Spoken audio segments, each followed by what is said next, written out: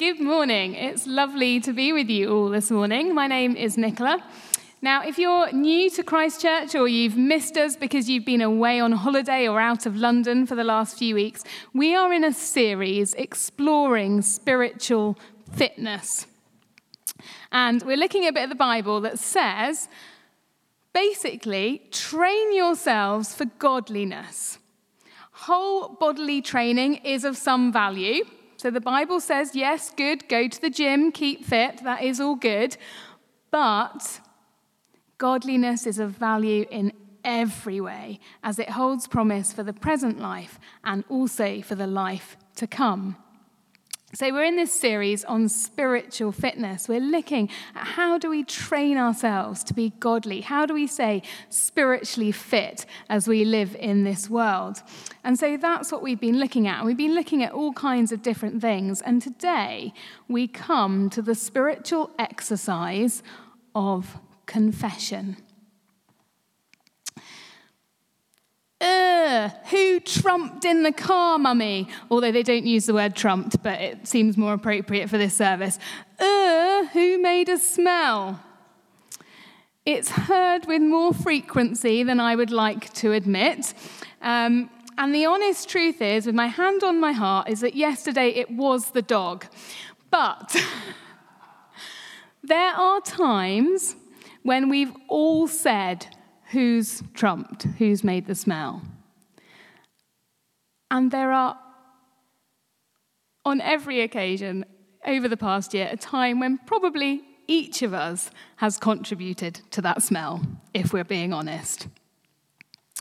Now, on our good days, we own up to the fact that we've trumped. We giggle because it's a little bit embarrassing, but it also feels good to let it go and move on. And confession is a little bit like that. It's a bit smelly. We're all guilty and in need of doing it. And we're all on the same footing. We may say we never trump, but you do. Even if it's in your sleep, you do. Confession's the same. We're all on an equal footing with it. We all have fallen short of God's standards. And we all equally receive the fresh giggle and lightness that comes when we actually do confess. So this is what we're going to be exploring a little bit in depth today, and we're going to be doing that through looking at an unusual story in Samuel. It's a brilliant story. I love this bit of the scripture. It's full of action, and just have it open in front of you because we're kind of going to be flipping around that first bit of 1 Samuel. So just to set it in context, in chapter 3, we learn that Samuel was born into a time when it was rare to hear God's voice.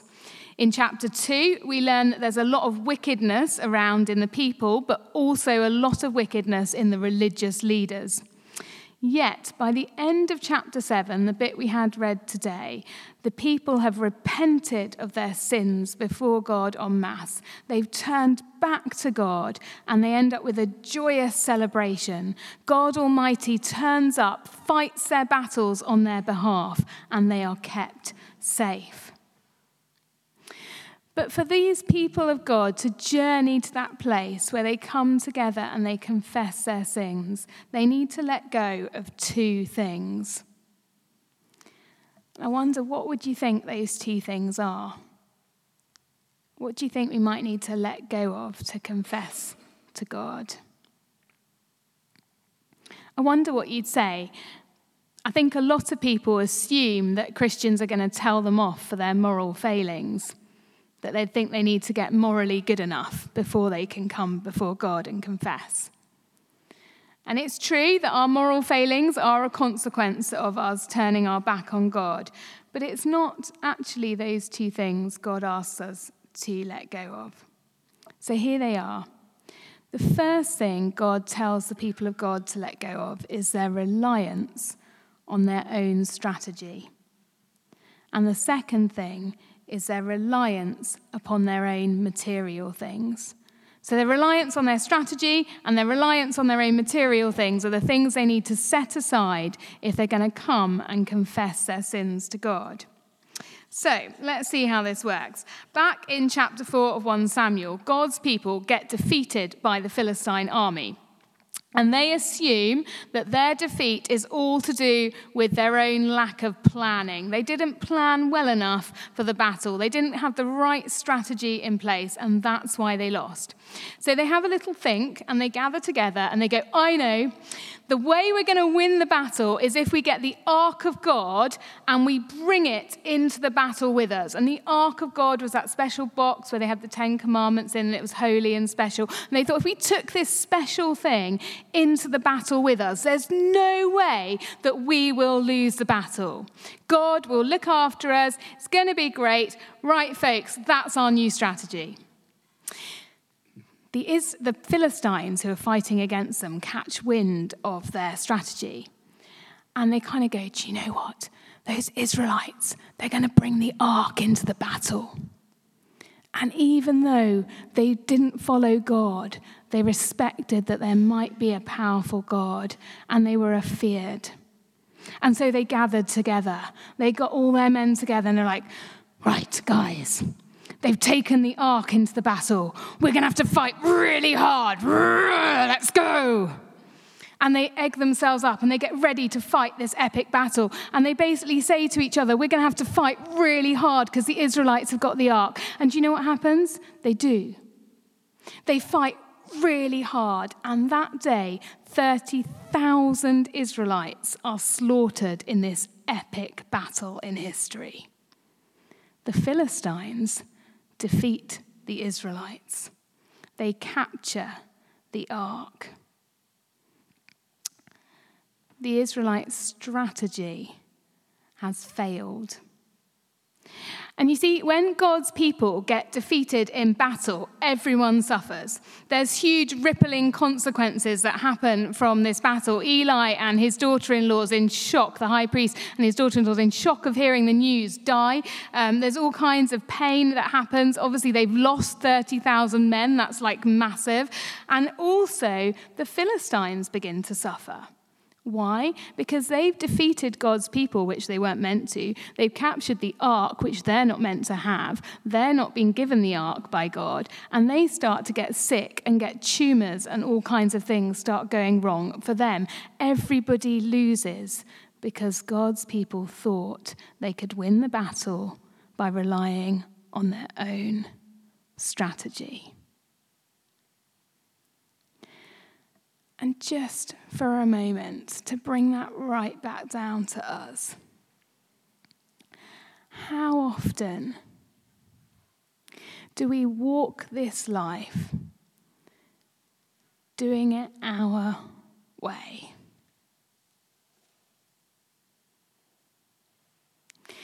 I mean, how often do we plan our week not asking God, but suggesting to God, this is what I've got to do? How often do we ultimately rely on our own strategy, our own understanding, our own abilities to get through the week? And so the first thing that happens to God's people is that they realize they've come to the end of their tether and they realize their strategy has failed. They're going to need to lay it down afresh before God. The second thing that they have to lie down is their confidence in material things. You see, they'd brought the ark into the battle, and basically the ark was special, but it wasn't God. In Philippians chapter 3, Paul says, true believers worship with the Spirit of God, glory in Christ Jesus, and put no confidence in the flesh. The second thing the people of God needed to ditch was their confidence in the things around them, whether that was like the physical possession of that ark or in people. You know, we all do it. It's going to be great because I've got this person on board, and this is going to work because we've got this money here to support it, and that's going to work because of... And we end up, although that's good to use what we have, when we start relying on that more than relying on God himself, our hearts turn from him. And that's what happened to God's people. They had their brilliant strategy, so they thought. They had their brilliant material item, so they thought. but they didn't inquire of God. They did not seek God's help. They did not lay it before him. And so in order to come before God now and to confess that they messed up, they're going to have to let go of their strategy, and they're going to have to lay down their reliance on their material things. There is, of course, another tendency with material items, and that's that we can be flippant with what God's given us. So there's sort of like the over-reliance, and we can kind of see if we have a tendency to over-rely on things, we'll tend to overindulge. So, for example, I'm feeling stressed. I'll overindulge in a Netflix series just to switch my mind off. Okay, that's all right. It's okay to do that. It's not, that's okay. But when it then becomes that we rely on that to feed our refreshment rather than God, we're then putting that thing in God's place. So a quick little tester in our own spiritual lives is to think, well, am I over-relying on material things? Where am I overindulging in life? So it's good to enjoy a glass of wine, but where am I overindulging it? It's good to be in relationships and enjoy friendships and stuff, but where might I be overindulging? And where you're overindulging tends to be the marker of when you're relying on those things to refresh you rather than upon God. And the people of God were relying on this special magical ark to sort them out rather than on God himself. But the other tendency is to be flippant with what they have, because the ark, although it wasn't a magical special thing, it was a precious thing that God had given them. And when they get it back, they actually become quite flippant with it. And we read about that in 1 Samuel. And 70 Israelite men end up getting put to death for not treating it with the respect it deserves. So we have this funny thing with the things we have around us. We're not to lean on them, put our reliance upon them, but at the same time, we are to respect them. And I wonder what that looks like in West London, because God has resourced us with things, and God doesn't want us to be flippant with those things. He wants us to enjoy them and to take them and to use them for his glory. So we're not to beat ourselves up about relaxing over a Netflix series. That's okay. The line comes where the overindulgence on it means we're asking it to be our refreshment rather than God itself. And the difficulty is when we're flippant with what we have. We just kind of, whatever. Actually, we're to respect each day, each hour, each breath, each thing God brings our way, and to give it up to him. How could you use this, Lord, for your kingdom?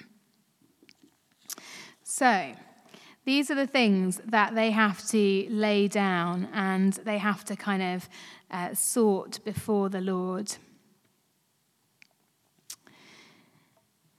And the religious leaders of their time are no different.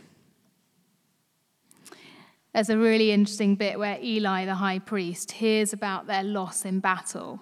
And it's this kind of really gross bit in the Bible where basically he falls over and breaks his neck. And it has this little line in it, because he was also overweight. And that little line, it isn't like a dig at overweightness. We all, it's not that. It's an insight into the fact that even he as a religious leader had overindulged. As people brought their sacrifices to the temple, he'd overfilled himself and overindulged. And it's a spiritual insight. And so people are having to sort of go, okay, we've got to lay down our strategy. We've got to lay down our reliance in the material things around us. We need to come afresh to God.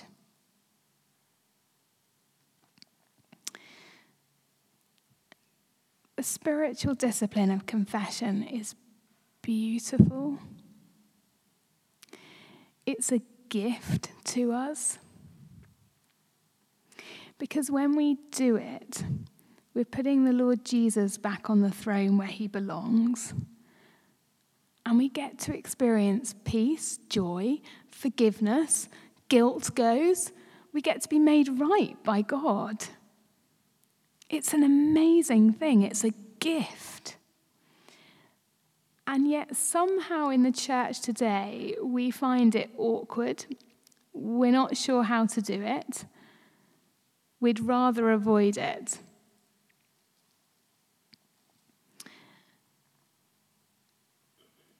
I stood up and I was speaking to a group of leaders a little while ago. There were about 500 church leaders in the room. And I sort of said to them, look, I'm going to have to give you like a personal example of this. And it's painful for me because it's embarrassing, but I'm going to do it publicly. So I said to them, my public confession with you is that sometimes I'm jealous of those of you that own your own house. I'm jealous because it just looks great that you've got that security. But it's worse than that. It's worse than that because I'm thinking that that security then frees you to be a better minister. So what I've come to realize is that actually my trust isn't on whether God can use me, but on what physical resource I have. And that's an issue. And I need to confess that. So there's nothing wrong with owning a house. It's a great thing. And if God provides that, that's a wonderful thing. And if God gives an opportunity, that's a sensible thing. But there's something about unpacking where we rely upon our own strategy and our own material items to be our foundation, to be our bedrock, rather than our relationship with God himself. Because if I truly believe that God is almighty and all-powerful, it makes no difference whether I have a house or not as to how good a minister I will be. It doesn't. So what do I believe? And there's something about confession that focuses in on what is it that we believe right now? Who is in charge? Who is Lord of our lives? What do we need to lay down so that he can take his rightful place, so that we really can be free to be his in wherever he's called us to be? And that looks uniquely different for each one of us. But there are times when, as God's people, we need to come and confess together. And that's what we find a little bit in this passage. God's people have realized that they have all strayed from his ways. They've all messed up. They've all got it wrong. And it's not a weakness that they come to confession. It's an honouring of knowing who God is. When we commit ourselves to only him. And I don't know if you've noticed this in Scripture, but it's not hard. As you look back over the Old Testament, you'll see, we all know this lovely bit in Joel where it says the Spirit will come and the men will prophesy and the ladies will speak visions and dreams, and they'll all, like, God's Spirit comes in abundance. Yet we forget that in chapter 2, the people of God have gone, we're so sorry for the way we've messed up. There's something about our confessing, our laying ourselves down again, which allows the Holy Spirit to refresh us, refill us, re-revive us, and resend us out into mission in his world. It's vital, and it's a weekly act, a daily act, to confess our sins. Last week, before the 9 o'clock, I was having a little chat to some of the ladies in the kitchen, and we were all kind of talking about how we don't really like instructions and being told what to do. Anyone else there? Yeah? Anyone? If someone tells you what to do, you kind of have an irksome reaction inside. You're like, no, don't tell me how to do that. Anyone? Yeah, a few of us. Admit to that kind of thing, you know, like if someone starts lectures, we're just like, switch off. No, I'm just not going to do that.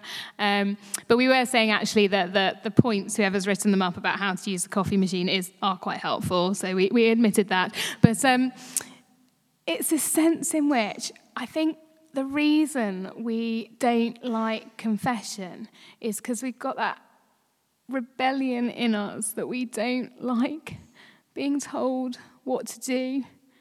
We don't really like somebody else pointing out that we might have got something wrong. We don't really want to be convicted in that way, because then it might mean that we have to do something different, and quite frankly, we're too busy or tired to manage that.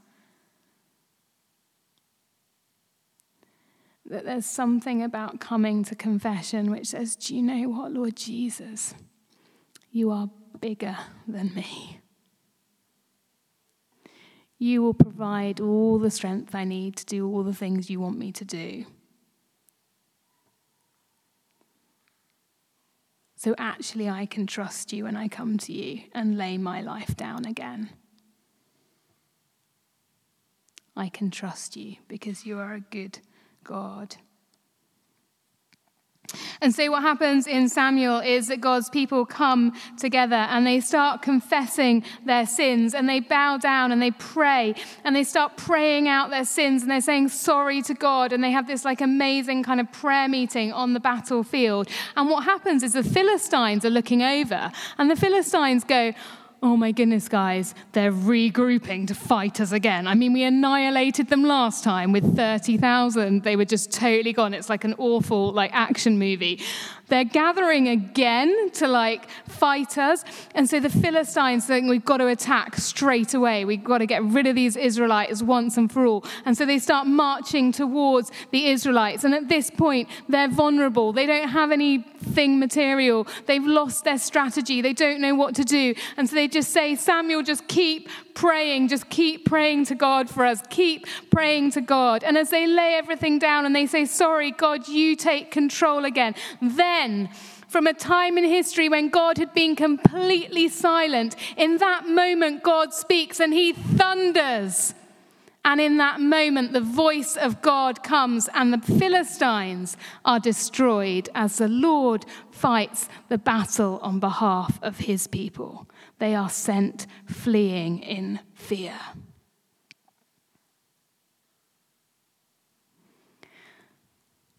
I wonder, just for a moment, if we can grasp this, that we'll let God fight for us, and that we'd lay down just for a moment our reliance upon our own strategies and our reliance upon the material, and lay it all down again before him. Confess our sins. And what happens after that is a party. Of course there's a party. They rejoice, they're free, they're refreshed. And Samuel says, we're not going to forget this moment. We're not going to forget what the Lord's done for us. And so they erect this almighty big stone because, I don't know, they didn't have billboards or graphic designers do nice posters. So they got this big stone, and they call it the Ebenezer stone. And the stone Ebenezer, it means God is our help. And so when it comes to this work of confession, we're saying, God, be our help.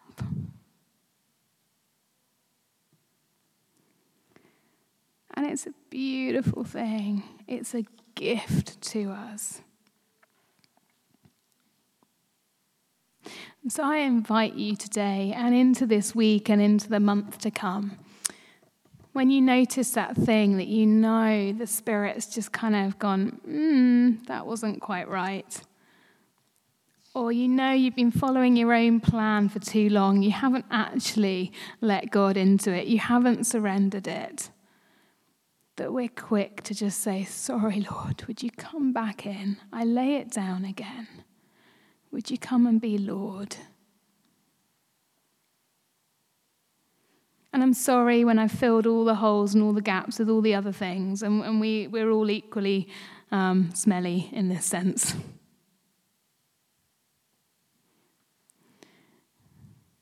Would you come and make me smell beautiful again?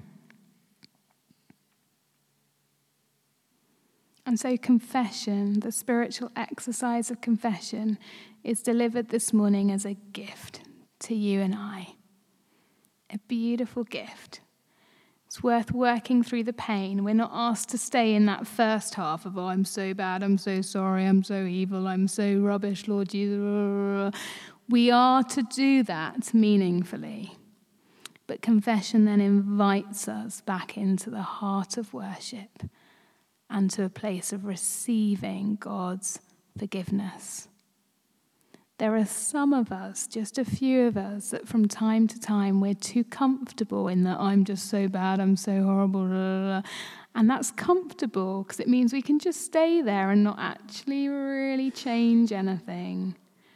But actually when we confess our sins, God then says, receive my forgiveness. Now go and sin no more. There's that invitation to go on again. Go and try again. Go with me this time. Take me with you into your workplace today. Let's start again.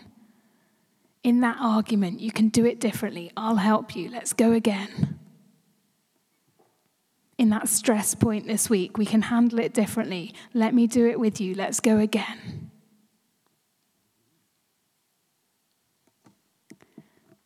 And so the people of God had that chance to go again. And instead, they just said, Samuel, pray for us. Pray for us, Samuel, help. That's not a bad place to start. Help. Help me, Lord. So let's pray.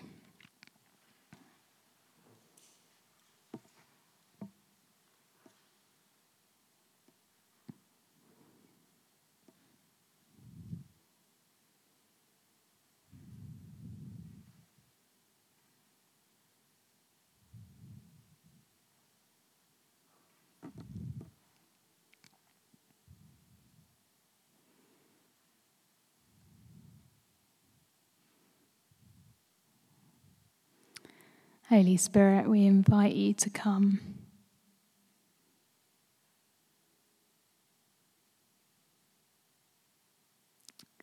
We invite you to convict us where we need convicting.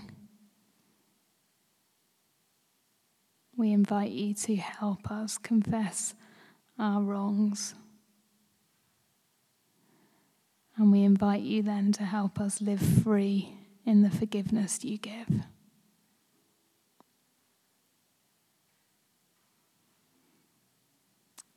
So Lord, just help us now as we come and we take communion. Help us to commune with you.